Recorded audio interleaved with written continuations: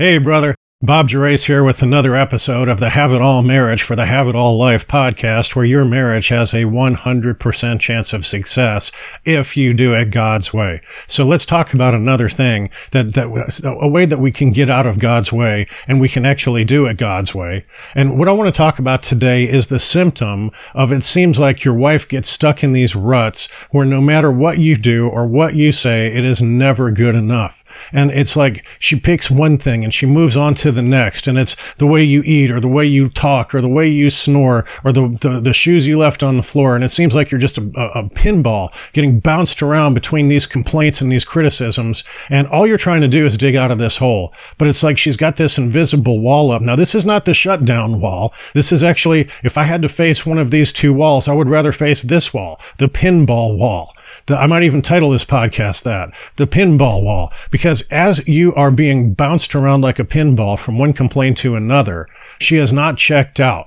So you're in a better place than if she has shut down. Now look, man, either one is recoverable. But in the pinball wall situation, it can be incredibly frustrating and it can absolutely lead to the shutdown wall because it grates on your nerves. It grinds on you. It's eating you alive. It's like this woman who, at some point in your lives together, she couldn't keep her mind or her hands off you and you were just Superman. And now all of a sudden you can't brush your teeth right, or you can't do the dish right, or you can't pick up your shoe right, or the things you say, you get this irritation. And so what is this? What is she trying to tell you? What is the girl code behind this? And what I want to tell you is what she's telling you is that she is deeply hurt. She is deeply hurt. And what a lot of people do, and this is not a good behavior, man, but I don't want you to think for a minute that I'm telling you that your wife is a bad woman, because if you're being honest with yourself, chances are you do this back to her. You might be less aggressive. You might be more passively aggressive, which is something I didn't understand either. But let's break this down, okay? Hurt people hurt people. Think about that. Hurt people hurt people. And as an example, I use this a lot of times when I get on a breakthrough call with a new client. Like, there was a time in my life where I was in the 7th grade. And this little boy who was broken by his broken parents, I'm absolutely certain after seeing that movie, The Shack, and if you've never seen the movie The Shack, go watch it and you'll understand how hurt people end up hurting people. But this little boy, the 7th grade little boy, he looked at me and I was telling a story. And as I was telling the story, I was happy and excited. And so I was smiling and I was nodding my head and my eyebrows were going up and down. And so as I'm telling this story, the kid looks at me and he's like, "Look at Gerace. He's such a faggot. He's such a faggot." And I mean, to me, it was horribly hurtful. And the guy accused me of having boyfriends and all that kind of stuff. And you know what? That's just not me. And so I was so hurt by this. But what I ended up doing is as Carl Jung would say, I took my smile and I put it in my shadow. And so what that means, and Carl Jung says that if you put something in your shadow, it fails to mature. You put bad stuff in there, and that's why you're hurting. You put good stuff in there, and it's why you're not able to connect with your wife. As a little boy, you're taught from 2 years old to put your ability to connect with other people emotionally in your shadow so you don't get teased like I did. Apparently, I did not get the message, which would be weird because I had a very emotionally abusive father. You think you would have, if anything, you would have taught me that, but apparently I did not learn that lesson. And so what ended up happening is for decades, I did not smile ever. And I thought the world was a very cold and dark place. And then as I began to do this work on myself, I began to realize and see things for what they were. And so I did an experiment and I started smiling. I was traveling a lot for business. I was smiling at every hotel clerk, every rental car clerk, every ticket taker in the airport. And you know what? They all smiled back. It was a much happier world.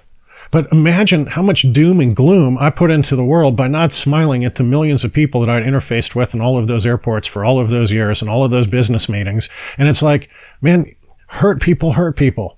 So your wife, when she's in this state, when she's constantly hurting you, what she's doing is she's hurting you because you hurt her. And again, I don't want you to go and use this against her and say you're a bad person or a bad woman or a bad wife, because I know you're intentionally trying to hurt me. She may not even be intentionally trying to hurt you. A lot of this is subconscious. It's a way I can feel better if I make sure that he understands how bad he made me feel. And so this pattern of hurting you when she's hurt, it's not going to stop until she gets over the hurt. once she gets over the hurt, then it will stop. But the cycle that you get into, and this is what takes the pinball wall into the shutdown wall, the cycle that you get into is when you didn't mean to hurt her. Oh my gosh, brothers, I'll tell you what, man, this was something that, my head wanted to explode. How many times has this happened to you where you had no idea what you were saying or doing was going to deeply hurt your wife? And if she were to do the same thing to you, it wouldn't hurt you. And so you're thinking, you know what, man? If I'm talking to you and I'm saying, we walk up in a party situation and say we're business partners, and we walk up in a party situation and you're like, hey, I'm Joe. And you don't introduce me as your partner, as your business partner. I'm not going to get hurt over it. I'm not going to feel like I'm worthless and unloved over it. But I can guarantee you, for a lot of the men who are out here, you go into a business party and you go up and you introduce yourself to someone, and you don't immediately not only introduce but edify your wife in some way, shape, or form, even if it's how you look at her as you introduce her or how you say her name. She's quite likely going to be hurt. Maybe devastatingly hurt if she was neglected and abused emotionally by her parents and pushed in the corner and made to feel like nothing.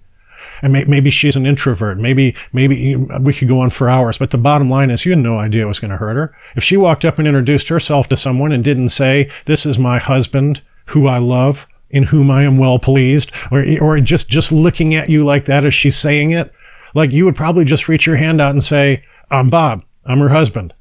But see, the thing is like you kick these things off without even realizing you're doing it. You don't mean to do it. And then you come to understand and you come to realize that now your wife is hurting you repeatedly. It's like, okay, so I was not careful with this knife and I accidentally put a little scratch on you. Does that mean you have to turn it around and just stab and stab and stab and stab? And the answer is, man, for a lot of women out there, the human nature is yes, that's what has to happen. What you need to do to, number one, get rid of this pinball wall and avoid the next step, which is the shutdown wall, where she's just done and she doesn't want to talk to you at all, is you've got to heal the underlying hurt. Now, how you're going to heal that underlying hurt, man, like I always say, it's a combination of how you show up, and it's a combination of what you say and do. And how you show up has got to be 100% congruent with what you are saying and doing. If you walk up to her and you're like, I'm sorry, I didn't mean to do that. I would never want to hurt you. It would be the last thing I would ever want to do. But your body is giving off signals that, and I so deeply resent you for how you had to pay me back on purpose for my unintentionally hurting you.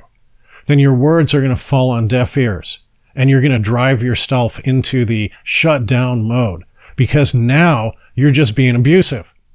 Man, we could talk for hours here, but I'm not. This is going to be a short podcast. But what I mean is, like, if you keep hurting her and you keep apologizing and you keep doing it, or if you keep hurting her and as you're apologizing, it's clear from your body, the smell of your sweat, your micro expressions, the tone of your voice, the electromagnetic energy on your heart, all of this is telling her, I don't really feel sorry. I think that maybe you're overly sensitive. I think maybe you need to grow up. And by the way, if I hurt you accidentally, I think you should give me the benefit of the doubt and cut me some slack, because you hurt me accidentally all the time, and I just stuff it and suppress it because that's what men are taught to do. So why don't you woman up and be a man or a woman, like, be a woman like I'm being a man. Like, if there's any of these thoughts that are like in your head, then your words are abusive. Why? Because it's sending her mixed signals. It's sending her these signals that you're saying what she wants to hear, but you don't believe what you're saying. And your words sometimes can draw her a little bit closer, and then she gets hurt again, and draw her out of pinball shutdown and out of pinball wall, and then you're hurting her again. And so if you're continually drawing her in and hurting her, if you can't stop it, if you can't fix it, if you can't make this stop, then apologizing, and even if you say all the right words, it's not only unhelpful, it's abusive, and it leads to the shutdown wall. I hope you understand that. And so how to show up as that man is way beyond the scope of this podcast. But what I want to tell you is you've got to start working on building this frame of certainty around your ability to generate the emotions you need. And they've got to be real, brother. I'm not talking about being, the best actor in the world and acting these feelings, because I'm talking about your body actually giving off the signals that you are man, there's this incredible woman who was a wife of one of the men who went through the program, who of course won his wife back. And as he got her talking, she wrote this letter, and it was so articulate. And one of the phrases that she used, and it's a mouthful, but I want you to maybe think about it, maybe play this back over, maybe write down this sentence and pray over it and meditate on it and really let it sink in. Because what she said is, as you are talking to me, your felt emotions as expressed on the outside of your body were saying the opposite of your words. Think about that, man. This is an articulate woman. This is an intelligent woman. This is an amazing writer of a woman who could actually crystallize this and get this in her head and be so cognitive of what was going on and then immortalize it in these words. But I'm going to say it again. As you were speaking with me, your felt emotions as expressed on the outside of your body were saying something completely different. That is where your wife lives. Your felt emotions as expressed on the outside of your body must be saying the same thing you are saying with your mouth.